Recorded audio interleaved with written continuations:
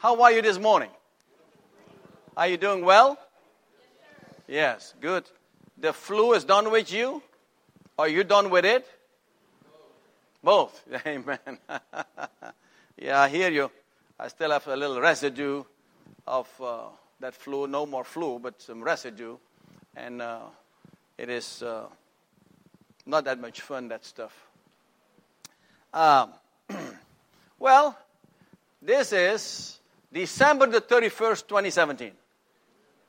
Tomorrow is 2018, January 1st.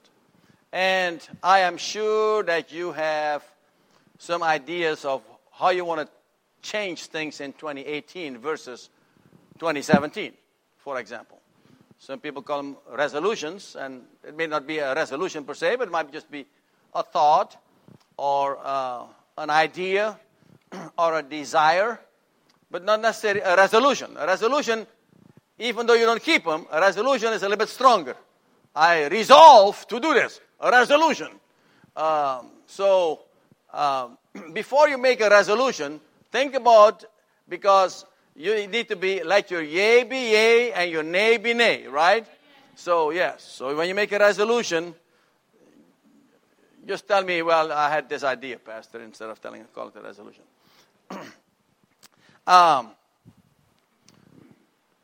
One of my resolutions for 2018 for sure will be to walk a little bit more closely to the Lord than I did in 2017.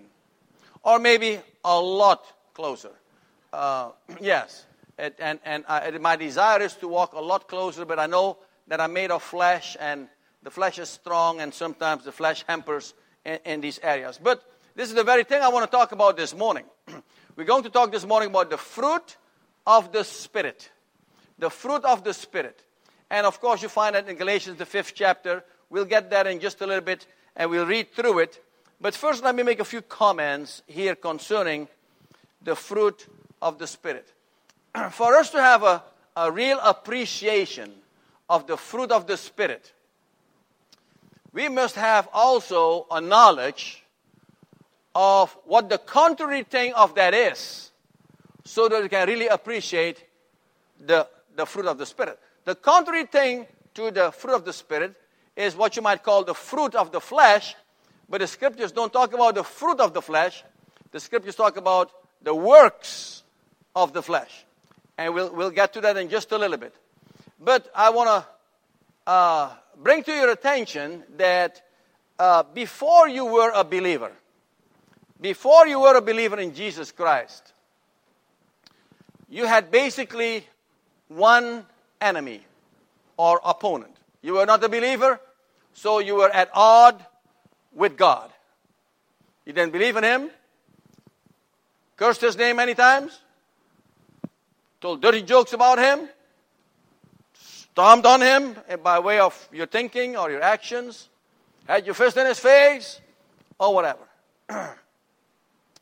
And your friends were your flesh, the world, and Satan and his cronies. They loved you. And they used their power within your flesh to accomplish some of the things that they want to accomplish. And the things they want to accomplish are always about death and devastation, defeat, and these type of things. Yes? Are we on the same page? Okay. What I want you to know, though, because we have mostly believers in this group, if not all believers, is that when you became a believer, those friends instantaneously became your enemies. The flesh doesn't like what you did. The world doesn't like what you did.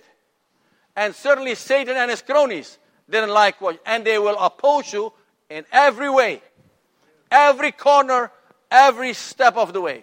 So, if people think that the Christian life is just a life of ease, it is easy to do, don't worry about it, you know, you have the power of God, and you do, but we also have to deal with the flesh that is always contrary to God, so we have a battle. So we have a battle a three-way battle, that is to say, against three opponents. One is your very own flesh, which always leads you away from God, which always has, it's called the sinful nature, the flesh.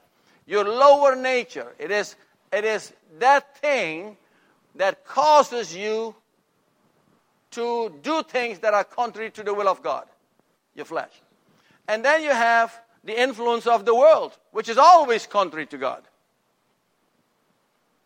The Bible says so. And then you have Satan and his cronies, and they are always contrary to God. He is the one force that will do whatever he can for your demise. I'm just telling you the facts. But what they say in battle is that if you know your opponents and you know their tactics, you are ahead of the ball game. So I want you to know your opponents. I can't tell you all their tactics this morning because we don't have time. But I just want you to know these are your opponents, the ones that you're fighting against, and it is not easy. Just this morning, Lynn was saying that the death rate, you would call it? Okay, life expectancy, okay, the opposite of it. So, you have death and you have life. Okay, the life expectancy in the United States, for the first time in many, many, many years, the last 2 years has gone down. So people live shorter time than they used to for the last 2 years. And it is primarily, why? Because of the opioid epidemic. Opioid epidemic is what causes the life expectancy in America to go down. People live shorter lives than they used to. And now, let me ask you this then. Who do you think is behind this opioid epidemic? By a mile. And then he uses other instruments, other vehicles to accomplish what he wants to accomplish. And good people, this is not bad people. This is not people that have bad intentions and just are out to do evil and just want to kill people. These are good people. But they get taken by an opioid that has such an influence on them that they cannot resist it.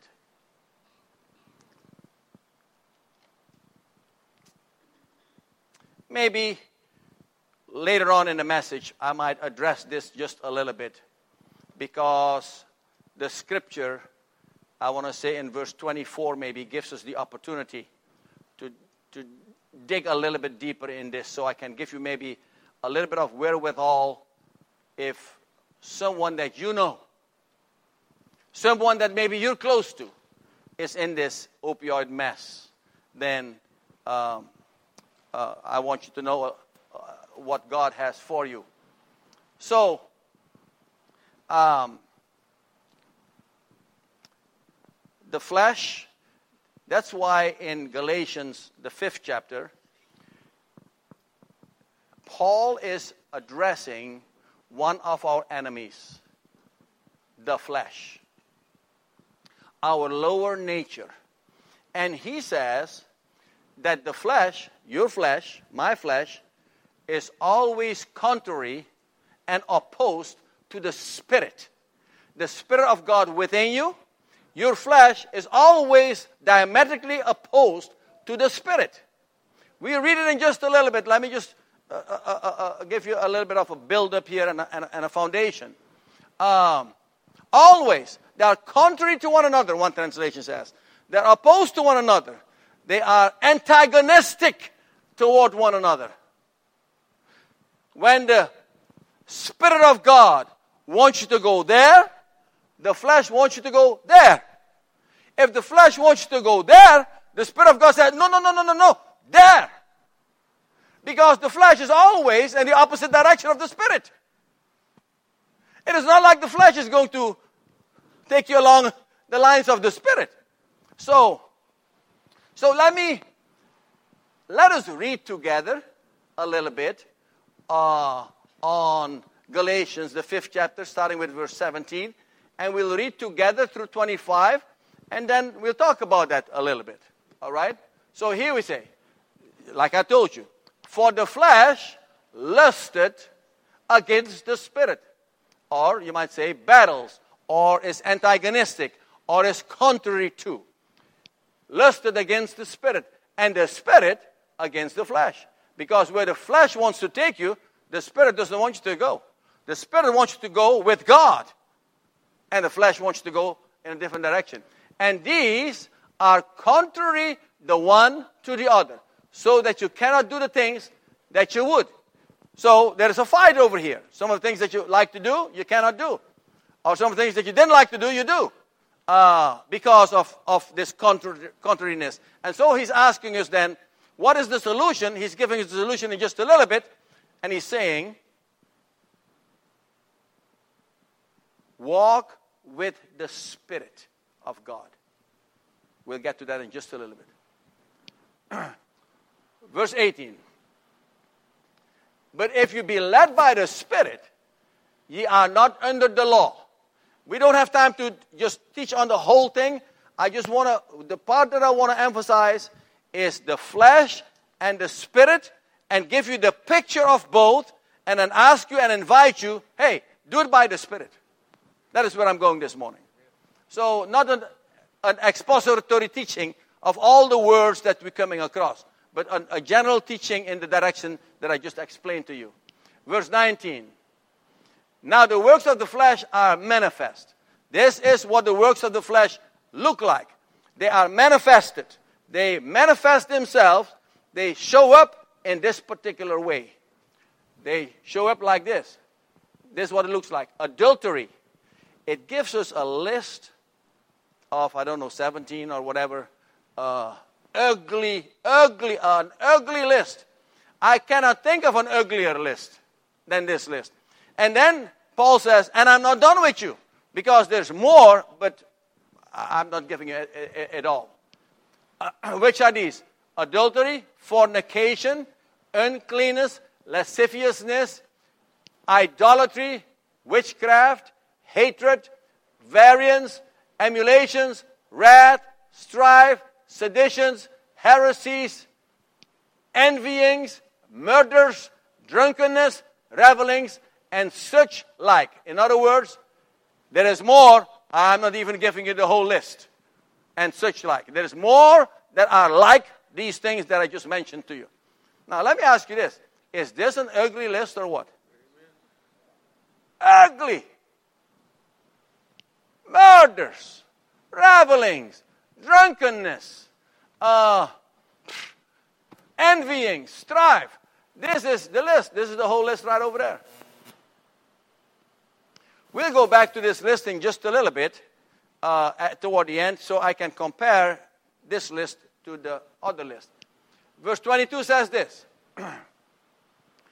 But the fruit of the Spirit is love, joy, peace, long-suffering, gentleness, goodness, faith. 23 says meekness, temperance. Against such there is no law. And then we go all the way through 25 that says, 24 says, and they that are Christ's have crucified the flesh with the affections and lusts. That is where I'm going to try to zero in a little bit, if we have time, to talk a little bit about the opioid thing, that God has a remedy if you are with Him and if you want to do it His way. And then 25 says this, and it's not just opioid, that just comes to my mind because it is so obvious what the enemy is doing nationwide. And that's not the only thing he's doing, but this is the obvious one. If we live in the Spirit, let us also walk in the Spirit. So, then let's talk a little bit about the flesh. Because the flesh is the thing that causes us a lot of trouble. And when people are interested in doing the things of the flesh, they would never really admit it Because they don't go around, well, I just want to be fleshly. Now, some people admit it, but they want to be fleshly maybe for the next 15 minutes because there has been a spat in the house, or there's been a spat at the business, or a spat at work, or whatever, wherever it might be at, and they delight in being a little bit in the flesh. Let me be in the flesh for a little bit and enjoy that. I can punch somebody out or something. But otherwise, there is nothing good happening in the flesh. And so, but when somebody is going the flesh way, you lose. Is that list a list like, is a list for winners? Or is that a list for losers? You tell me. Thank you. So if you go the flesh way, if you follow your flesh, this is the results. It's manifested in the list that we just read. But you say, but I'm not a murderer. Well, maybe not. I've seen people murder other people with words. And sometimes I wonder which one is worse. A knife or words?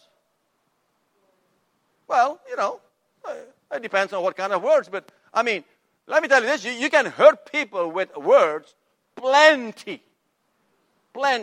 So, but when you go with the Spirit, you win. God is about you winning. You having victory in your life. Spiritual power.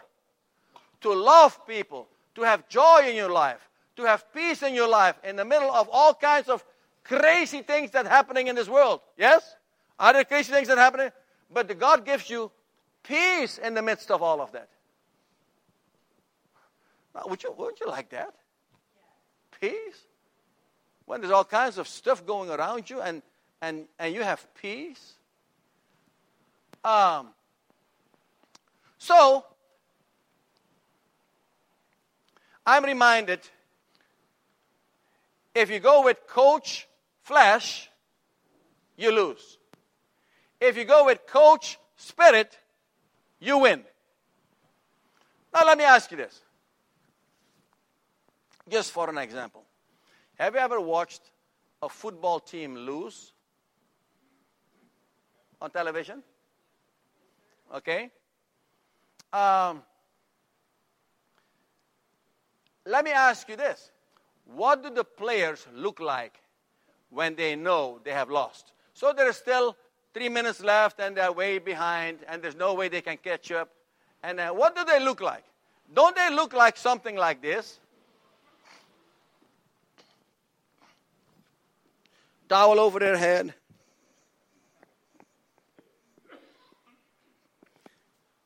Some of them are even crying. They're distressed. They're defeated.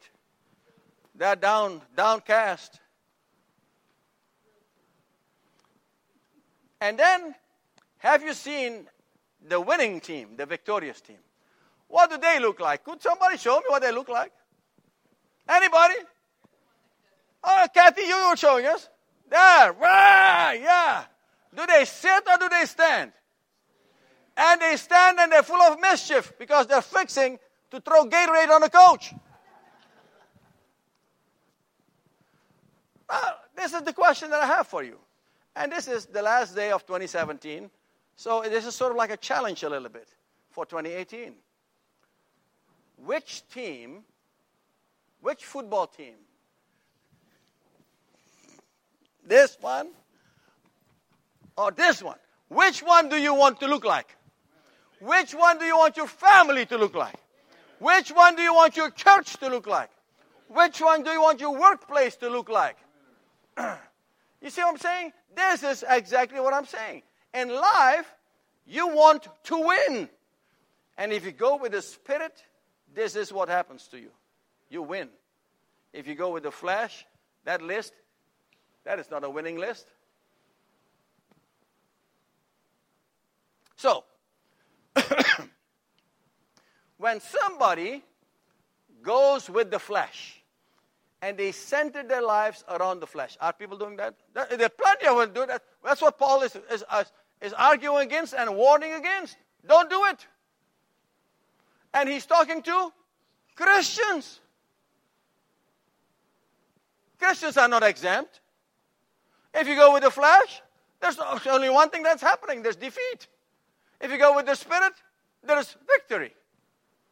So, but when you go with the flesh and you center around the flesh, then what happens is there's a selfishness that comes across, and you become like a self-centered person.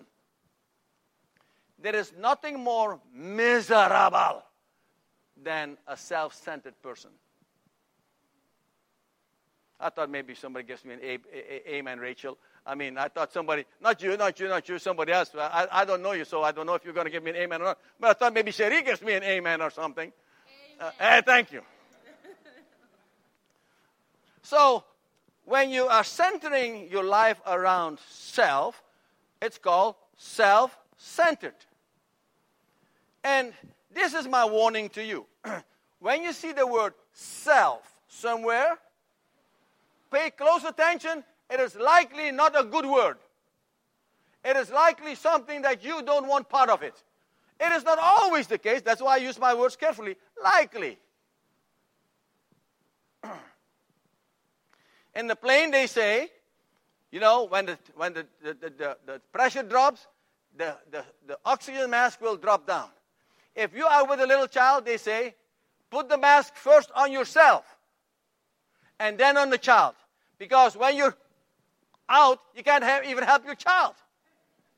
Okay? So they say, put on you first, then help the child. So when the word self is used over there, it's in a more positive sense. So I'm not saying that this is 100% true. But when the word self is used, pay attention. It is likely not something that you want to be part of. And when that is in combination with center, self and center, and that in combination, watch out now. Because self-centeredness is not good. And there are many people that are self-centered. There's a book out called The Purpose-Driven Life. Have you read The Purpose-Driven Life? You have? Okay. They sold, Rick Warren sold millions of them. And in the first chapter, the first sentence of the book says, it is not about you.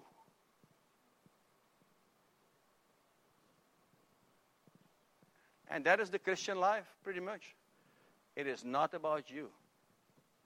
It is about you. And it is about you. And it is about you and you. From where I'm looking. And from where you're looking, it is about you and about you and about you. It is not about me. So, you said, but what about me? Well, you're already on the wrong path. But never mind. I give you some grace. What about me? God will take care of you, my brothers and sisters. The economy that He has put in place, that it is not about me, is what He put in place so that I can have victory in my life. It's just an upside down economy than the world. It's just that simple. Somebody said, I heard that when I was a young Christian. I liked it so much. Somebody says, if you really want joy, put Jesus first, then others, then yourself. Joy. Put Jesus first, then others, then yourself.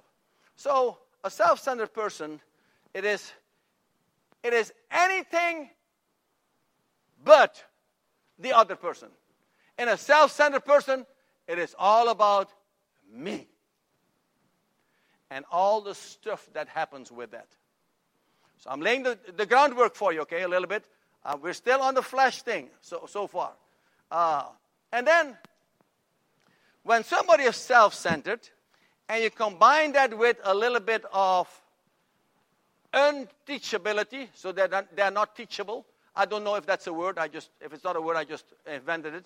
Unteachability, that you are not teachable. And you combine it with a little bit of blindness. They just don't want to see the mistakes because they're self-centered. And by golly, they can never make a mistake. And because they can never make a mistake, there's never a reason for them to apologize to anybody. Because what am I apologizing for? For their mistake? So this is the self-centered stuff that happens. And so can you imagine, let us just go to the idea of maybe two people. Let us maybe talk about a marriage. Because that makes it easier to explain instead of 50 people. So let us say in a marriage, you have two people that are both self-centered.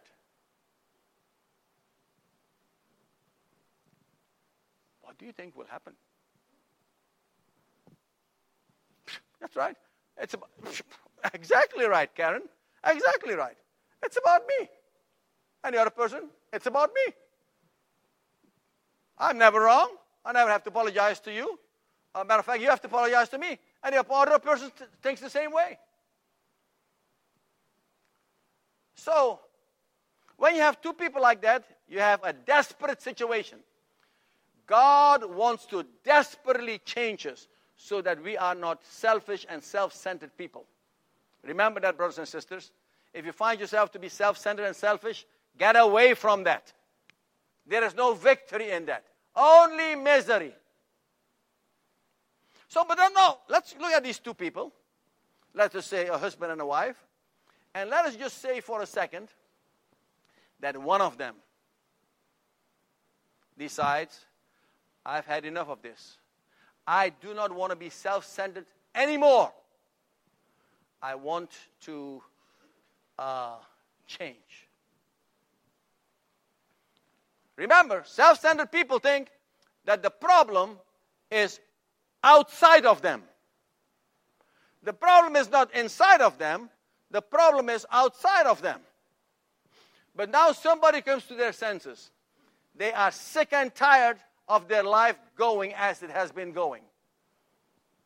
You know of people that are sick and tired of their lives the way it has been going? Okay, I know a bunch of those people. There's nothing bad. This is what self does.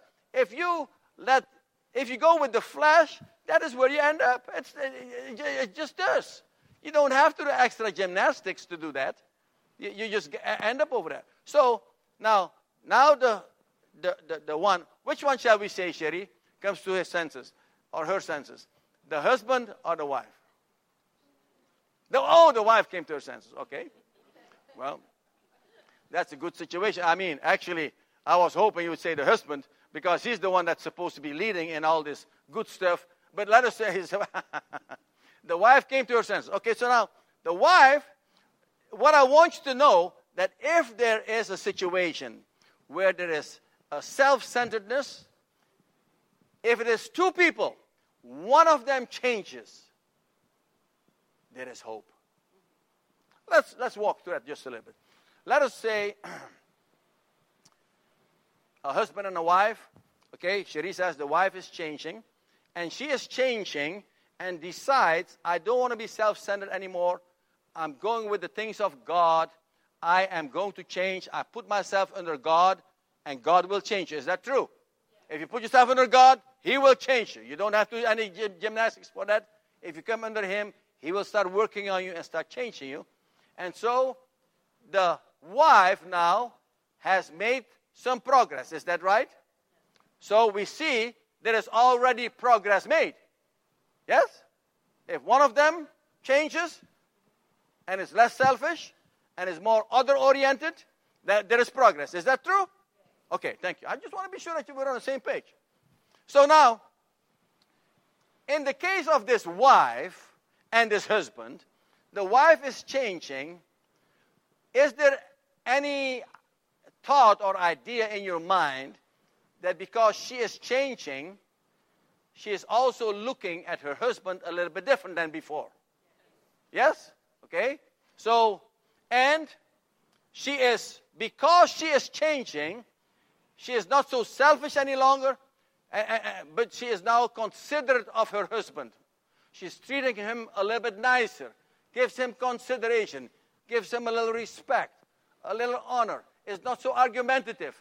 Is apologizing every once in a while. Every once in a while so far. She's not that far along yet. But And so now, so there is now, not only have I changed, or the wife has changed as the wife, but I also see my husband a little bit differently. So that is now, I have made progress, and I have made progress in the treatment of my partner. Is that more progress? That's more progress. Now, then let me ask you this. Now, I have changed. I'm treating my partner differently with much more consideration and respect and honor and these type of things. Then, if I have a hope that he is going to change, is that of a hope with a basis, with a foundation?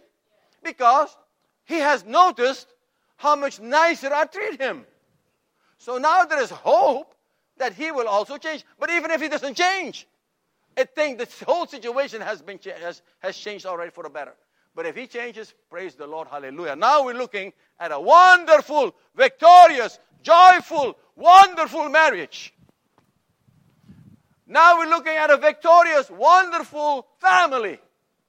Now we're looking at a victorious, jubilant, wonderful workplace. Now we're looking at a jubilant, victorious, wonderful church. Now we're looking at a joyful, jubilant, victorious, whatever. You see what I'm talking about?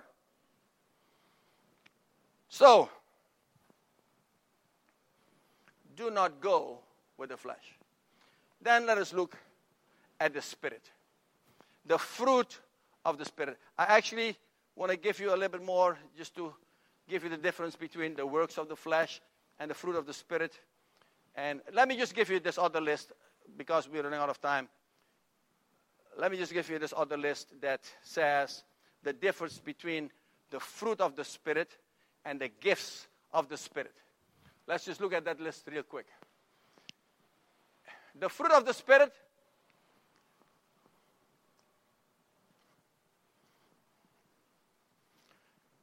Most scholars that I have read, that I have studied, some of the Greek, the word fruit of the Spirit, that word fruit is singular. It is not fruits. Now you say, Pastor Kenny, you're playing with words. You just, no, I'm not playing with words because it makes a big difference whether it is one fruit or whether it is 9 fruits, right? You follow what I'm saying? Because if it is one fruit, then to me, in my mind, it is like all those 9 work as one unit. Are you with me? Whereas if there are 9 different ones, different fruits, they work as 9 different ones. Are you with me? Are you following me? Okay. So that I'm afraid that I have to work by way of expression. Okay, just forgive me, by way of expression. Pastor, you don't have to work for this. It's the Holy Spirit. Yes. So, but just for sake of argument. So I'm afraid I'll have to work 9 times harder when there's 9 different fruit than when there's just one fruit. It just works together. And it is great news for me because my life as a Christian is going to be more balanced when they all work together than when they work all separate and all in different directions. So that somebody is saying, when you are patient, a very patient person, but you have no joy at all, then this is impossible, they say. Because they work together. If you're very patient, there certainly will be a lot of joy in your life as well. And there'll be a lot of love in your life as well, because they work together. I just brought that to your attention because that's what the scholars are saying. Fruit. So the fruit, you get the whole package. You get all 9. Love, joy, peace, patience, kindness. You don't just get half of it. You get the whole package. It is singular. You get the whole package. In the gifts, you get only part of it. Nobody has all the gifts. You only get a few of the gifts. Okay? Are you with me? Are you following? Okay. So if you have a question, just say you have a question. You get the one who birthed you get what the one who birthed you is. The one who birthed you, the Holy Spirit, you get what He is. And here you get what He gives you. You get the one who birthed you. You get what the one birthed you, what He gives you. What He gives you. It is not complete. So, you remember that the Holy Spirit, He gives spiritual gifts to believers, and He gives the gifts to the believers as He is pleased to do it. You have no say whatsoever in it. Are you with me? You understand that? Okay. If someday we have to teach on the gifts of the Spirit, then we'll do it. So, and then here, the fruit show maturity. Yes? Yes? Does that make sense? If somebody is a joyful, loving, patient, a kind, gentle Christian, then you are thinking there is some maturity in this person. Yes? Somebody rips you and you're just kind to them. There's some maturity here. But the gifts, they just tell you that you have been reborn. The gifts themselves don't indicate maturity. The way you deal with your gifts shows maturity or not. Yes? When you're born again, the Holy Spirit gives you gifts right now. You're not mature. You're just a baby in Christ. But yet, He's given you these gifts. Our thinking in many Christian circles is that people are more interested in the gifts than they are in the fruit. And most people think that when a believer has, let me just give you, is the gift of healing a spiritual gift? It's right there on the list in 1 Corinthians. Okay? So if somebody has the gift of healing, people would think that that person is a more mature gift, more mature person than the person that has patience. And this is not true. The way the person deals with that gift of healing, that gives a maturity or not. Or that shows maturity or not. You can be a three-year-old Christian, and the Spirit of God has given you the gift of healing, and you go around praying for people and they get healed, and everybody thinks you are some mature person. This is not necessarily true. Not when you're 3 days old anyways. And then what happens is, this is such a spectacular gift that people just go crazy. And don't know how to handle it. So, all right. Now let's look at verses. What are the verses? We look at the fruit of the Spirit. The fruit of the Spirit.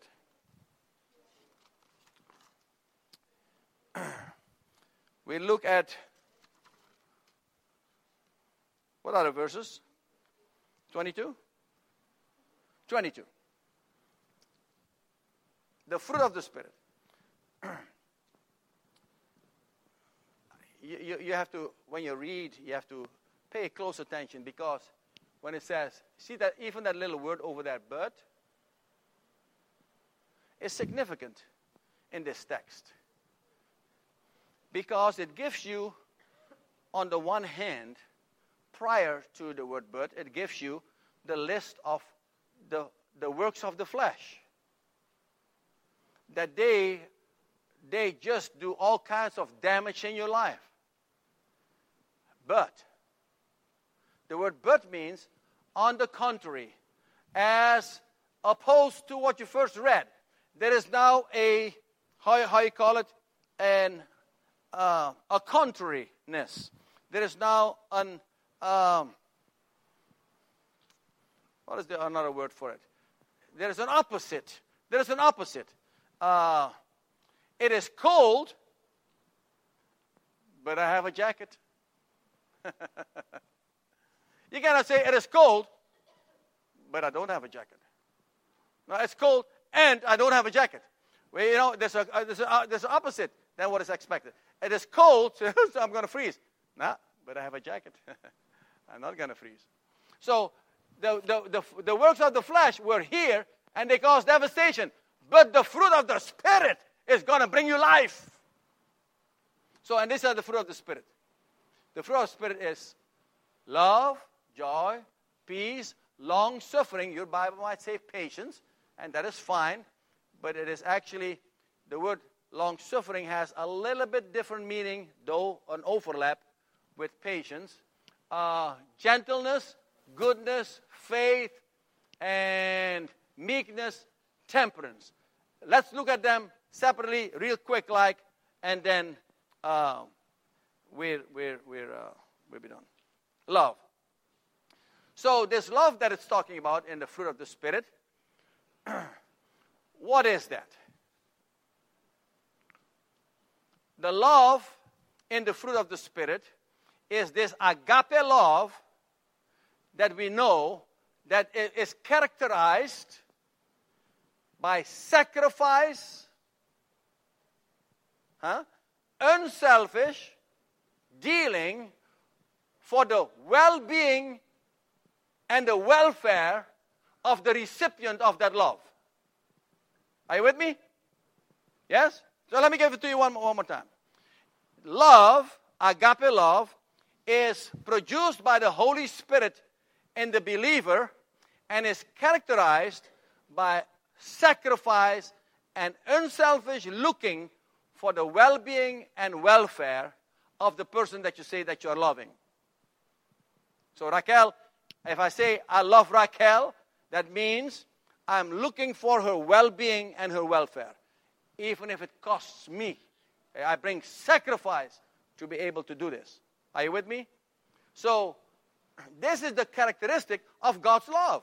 This is the God's love that we know, that He brought the sacrifice to express His love to us. He brought Jesus on the cross, who died on the cross so that our sins would be forgiven. He gave up His Son because He loved us so much. For God so loved the world that He gave His only begotten Son, that whosoever believe in Him should not perish but have everlasting life. God brought the sacrifice. And this is the kind of love that He wants us to have for one another as well. Love. Joy. Joy, I thought about some things over here, so let me read it to you what I have. Joy is the inner state of the believer, produced by the Holy Spirit, of the fact that in spite of bad circumstances, there is a lift up in the believer, that all is well in the economy of God. It is also an attitude that causes an outside expression of that joy that is in the inside. It is expressed in the rejoicing. Woo! Rejoice in the Lord. And again I say rejoice. Rejoicing. You can have joy without rejoicing, but you cannot say you have joy if you never rejoice. If you never rejoice, you won't be able to convince anybody that you have joy. Yes? Does that make sense? So, this is what the angel spoke of. He says, I bring you good tidings of great joy to all the people. I bring you good tidings of great joy. That word great joy, great there is mega. Mega. What does mega mean? Huge. I mean, enormous. Big. It's bigger than great joy or big joy or nice joy or whatever. Mega joy. And he says that's for all people. All people who want it and are willing to come under God will get this mega joy. Joy. Love, joy, peace. What is this peace? This peace is an inner tranquility, an inner calmness, even though on the outside everything might be hectic.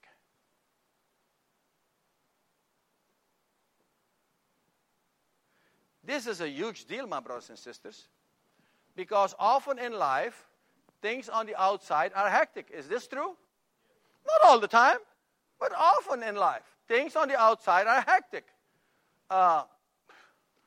You're struggling, you don't have enough money, you're struggling because you're sick, You're struggling because your kids are sick. You're struggling because your wife is sick or your husband is sick. You're struggling because your house is a mess. You're struggling because your car is broken. And then, never mind if there's a combination of some of these things. It's hectic. It's crazy.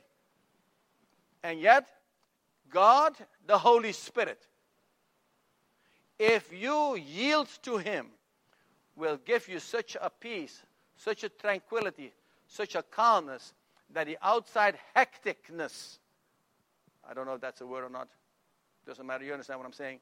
I'm just trying to communicate, you know what I'm saying? Sometimes you have to just communicate. So that the outside hecticness doesn't even have an influence on you. It doesn't bother you. It is not affecting you. It is not, well, there is a certain amount of assurance in that, because there is the idea that even though things are hectic out there, the peace that God gives you the idea that things are okay after all. I belong to Him. He's in charge of everything. So why would I have to panic? But if you go with the flesh, you'll panic. Anybody have anxiety attacks sometimes? Or have had some or whatever? You know, people do that. And it is not necessarily always because they didn't trust God. There might be just a chemical situation or whatever. I'm not going there. But I'm just saying that many times we are foregoing things that God has for us just because we don't look to Him for it. Peace. Then you have long suffering. Long suffering, that's, I said, in some translations it's peace, but long suffering is just a little bit different. They say peace, I meant patience. In some translations it says patience, but patience has more the idea of, if you translated patience, which here it is long suffering, but patience has more the idea of that if you have to wait for something, it doesn't get you all perturbed and whatever. You have patience, and so you're cool. You're cool. But long suffering has a little bit of a different idea. Let me just tell you what I think that most people think when they think about long suffering. They're thinking that long suffering is the ability that God gives you to suffer long and long and long. That is only partly true. But because of the virtue, because of the fruit of long suffering, you don't actually suffer as long as that people meant for you to suffer. Because of the fruit of long suffering. See, I see the question marks on your face, so I was right. You're thinking of long suffering differently. Let me compare it to you with patience. When somebody has patience, even though they have to wait long, it is not that long to them because they have patience. Right? It's the same idea with long suffering. If God gives you the fruit of long suffering, which He does in the Holy Spirit, it means that when I mean to hurt you, Nelda, I will never hurt you. You understand? This is just hypothetical, right? Okay. If I mean to hurt her, and I want her to suffer, if she has the virtue and the fruit of long suffering, it doesn't faze her that much. Because she has this virtue. She can handle it much better. So the pain that I try to inflict on her doesn't have the effect that I meant for it to have because she has long suffering. Are you with me? Yes. So it is important that you understand what the scriptures are saying, because otherwise you're thinking, long suffering, who wants that? But the virtue is that you won't suffer quite as long because you have the virtue of and the fruit of long suffering. Which is the next one is, let me give you this one. A guy named John MacArthur, who is a famous preacher, John MacArthur says long suffering is being offended time and time again, having the power to retaliate, but never even thinking about it. Let me say it again, John MacArthur. Now, I might have missed a word, but otherwise it's a pretty much exact quote. That the idea that somebody is offending you time and time again. You having the ability and the power to retaliate. Like, for example, if I were your boss, Joe, and you offended me time and time again, and I have the power to nail you. Boom, you're gone. You're out of here. I'll fire you. And yet, I don't even think about it. I'm just going to work with Joe. I'm not going to fire him.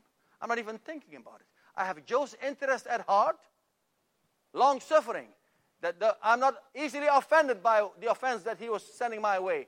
And I'm working with him for the hope that one day I might be able to share Jesus with him in a credible way and he would receive Jesus. That's not what long-suffering means, but that this is just, I give you a little bit more of an example, of a practicality about it. Then you have goodness, long-suffering, gentleness. And the word gentleness over here, there's an overlap over here with the word kindness, gentleness. Gentleness means that when somebody else would push you or punch you, there is a caress. And it is not a physical caress necessarily, but an attitude. That you're harsh in your attitude. But no, you are caressing in your attitude. You're gentleness. I want to encourage you, my brothers and sisters, as I have in the past, that you show kindness wherever you are. The more, when I ask my congregation to show kindness, I myself must show it too, right? Otherwise, why am I asking you? So I have discovered more and more so, my dear brothers and sisters, how kindness is a real spiritual power. But it's also very practical.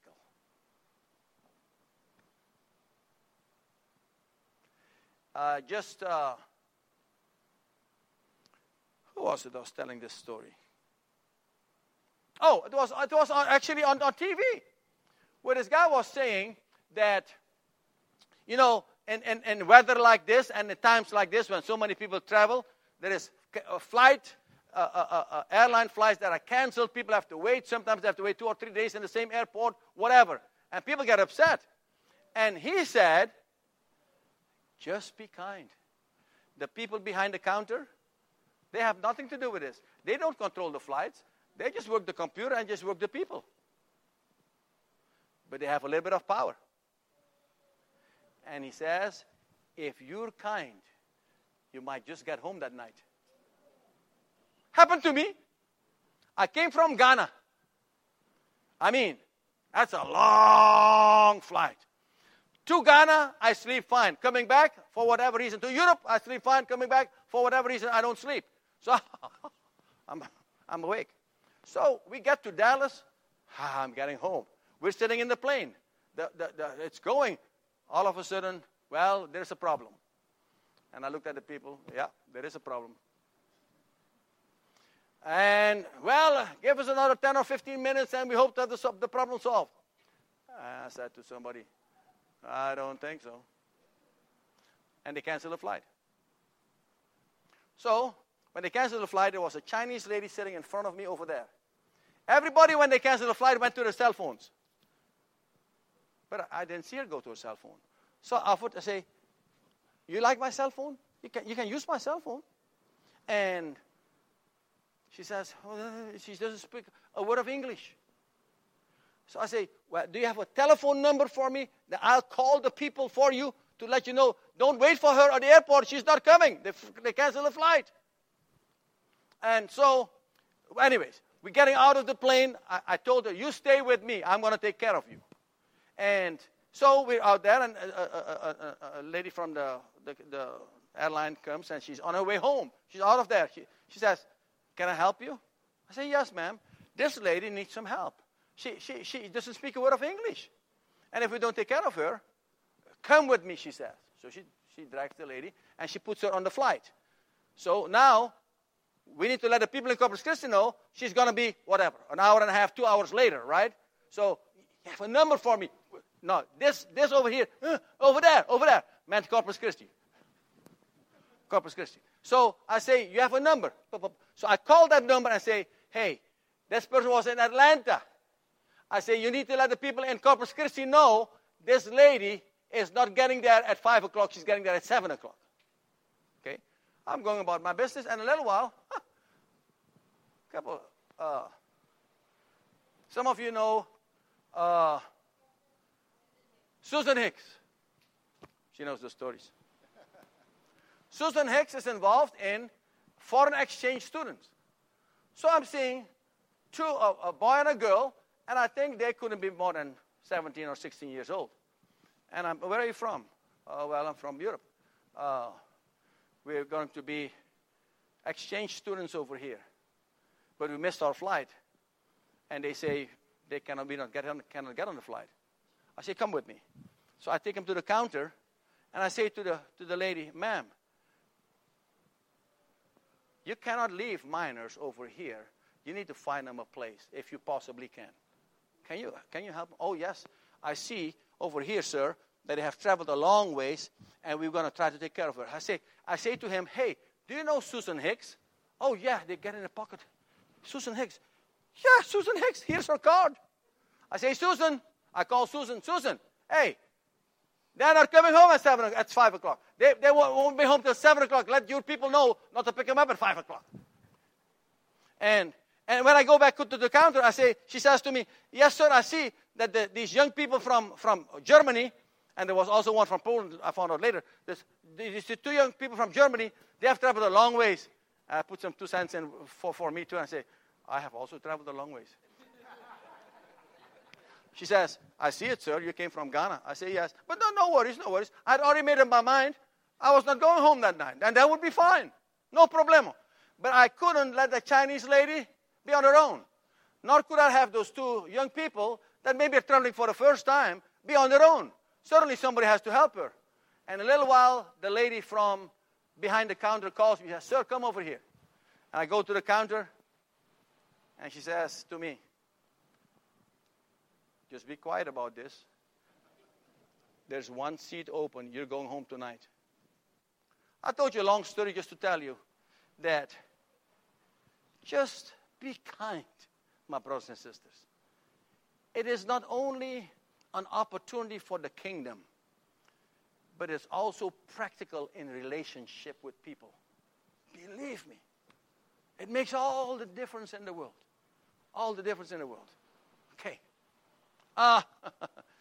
Goodness, quickly, goodness has to do with the idea of someone who is truly good and righteous. So that when somebody says he is a good man, this goodness means a whole lot more than when somebody says it's a good man. This is a righteous man. He is motivated strictly by goodness. Strictly by goodness. Faith, the word faith over here is really not the best translation. The meaning of the word over here has more to do with faithfulness than with faith. Now, the Spirit of God gives you also faith. All right? But here in this list, it means faithfulness. That means there is a fidelity. There is a loyalty in somebody's life concerning other people, especially a fidelity and a faithfulness to God. Meekness has the idea here. In other places, it has the idea of power under control. But here it has the idea, again, of kindness and gentleness mixed in there with meekness. And then self-control is the gift of the Holy Spirit, the fruit of the Holy Spirit. That which the Holy Spirit produces in you, that you choose the ways of the Lord. That you say to this self stuff over here, you're not going there, you're going there. I'm not taking any more of these opioids. I'm done. Would you give me verse 24? And that they that are Christ's have crucified the flesh with the affections and lusts. if you belong to Jesus Christ, my dear brothers and sisters, just give me a little bit more time. Just a little bit. I won't be long, I promise you. You have crucified. Crucified means you have put them to death. Before you were a Christian, your lower nature, your flesh, dominated you. The Bible says in Romans 5:21, you can go look it up if you want to, and if you study it a little bit, you see what I'm talking about. It has to do with that your lower nature, before you were a Christian, it ruled over you like a king over a country. It ruled over you. But in Christ, when you came to Christ, that lower nature was put to death. I should say, rather, its rulership was put to death. So that now, it doesn't get to rule over you anymore. You get to rule over it. Are you with me? So, when it comes to these crazy things of craving this and craving that, it is because your lower nature tells you so. But the power of God in the resurrection trumps that. But my dear brothers and sisters, I don't have a formula for you. It is strictly by faith that you trust God, that God will do this for you. It is not just because you know it. It is because you trust God for it, that God will set you free, because He has already done it in Christ. Because when you receive Jesus Christ, you identified with the death, burial, and resurrection of Jesus Christ, which means in the death, your flesh, or the rulership of your flesh, was put to death. But remember, in the scriptures, when it speaks about death, it doesn't speak about extinction. It doesn't speak about it ceases to exist. When it speaks about death, it speaks about separation. When you die physically, your body and your spirit are separated. When you die spiritually, you are separated from God. You don't cease to exist. You're just separated from God. You get to exist in a whole other place. See, separation. So when the rulership of your flesh has died with Christ, it is that it is still there, but there's no more ruler over you unless you voluntarily come back underneath it. Are you with me? I want you to know this more than anything else. So that you can have victory. And they that are Christ have crucified the flesh with the affections and lusts. 25. If we live in the Spirit, if the Spirit of God is in us, and we live by what He dictates, then Paul is asking us, walk accordingly. Walk in the Spirit. The word walk over there has to do with a straight line. Our middle son always walked a straight line. It doesn't make him better than anybody else. But that's who he was. That's what he did. And the oldest and the youngest, they went all over the place and are now walking a straight line as well. So, if we live in the Spirit, let us also walk in the Spirit. This, my dear brothers and sisters, is my invitation to you for 2018. Happy New Year.